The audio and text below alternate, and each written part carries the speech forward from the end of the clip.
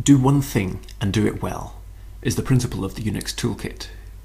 Editing text is a broad domain, and there are many related tasks with which it overlaps. Vim acknowledges this by enabling certain tasks to be outsourced to external programs, which do that one thing and do it well. This episode will demonstrate how the par program can be used for formatting text. Par was written by Adam Costello in 1993, aiming to do one narrow task: reformat a single paragraph that might have a border on either side. The documentation is terse, and the author apologizes for the implementation being unclean. Nevertheless, the program is stable, portable, and, most important of all, extremely useful.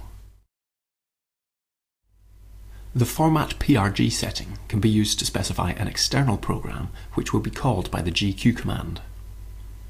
To tell Vim to use par for formatting, set the format PRG option as follows.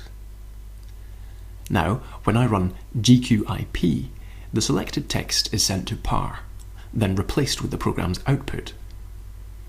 Note that if I press colon, then the up cursor key, it shows the last command entered at the command line, which simply sets a range, then passes it to the external program.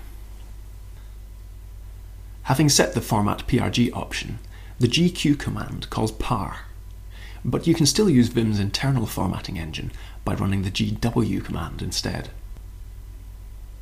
Let's compare the output from Vim's internal formatter with that from par. Both of these examples have been hard wrapped with a line length of 72 characters, but they look different. Vim's internal formatter uses a greedy algorithm which maximizes the length of each line within the specified limit.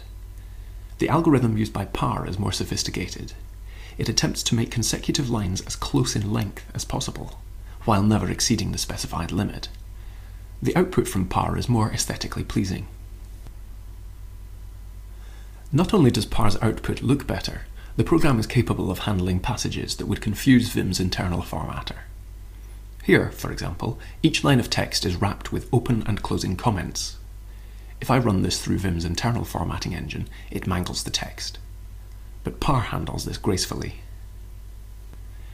If you run par help at the command line, you'll see a list of options that can be used to tweak the way the program behaves. You can specify these with the format PRG option as follows. This tells par to use a maximum width of 40 columns. It is necessary to escape the space with a backslash, just like at the command line when referencing files with spaces in their name. I shall quickly demonstrate a handful of par's options here. This excerpt includes several blank lines.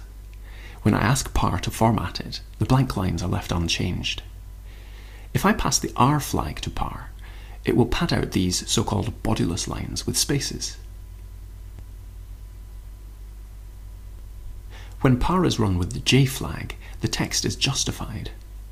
Note that this requires extra spaces to be inserted between some words, but par distributes these quite evenly. When par is run with the E flag, it strips out superfluous lines. The Q flag tells par to handle passages with nested quotations in plain text emails. When I run par without the Q flag, it breaks this nested quote. Now, when I run it with the Q flag, it handles the nested quote properly.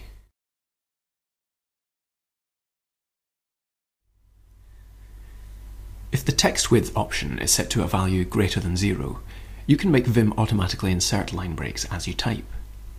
To do so, you must ensure that the format options setting includes the T flag. With these settings enabled, Vim applies its own internal formatting as you compose text. You can always apply the GQ command afterwards to tidy up the formatting with par. I've just grazed the surface of par. If you have any favourite settings you like to use with par, I'd be happy to hear about them in the comments. Also, if you know of any other external formatting programs besides par, I'd be happy to hear about their relative strengths and weaknesses. The information in this video is summarised in the accompanying show notes. If you have any questions, requests, or recommendations, or if you would be interested in sponsoring Vimcasts, then you can contact me at drew@vimcasts.org. If you've been enjoying Vimcasts so far, why not leave a tip? By donating a few dollars, you can ensure that Vimcasts remains free to all. This episode is sponsored by Xerium Networks. If you need to build a reliable, scalable network that can support your growing business needs, then get in touch with Xerium Networks, and be sure to say you heard about them here.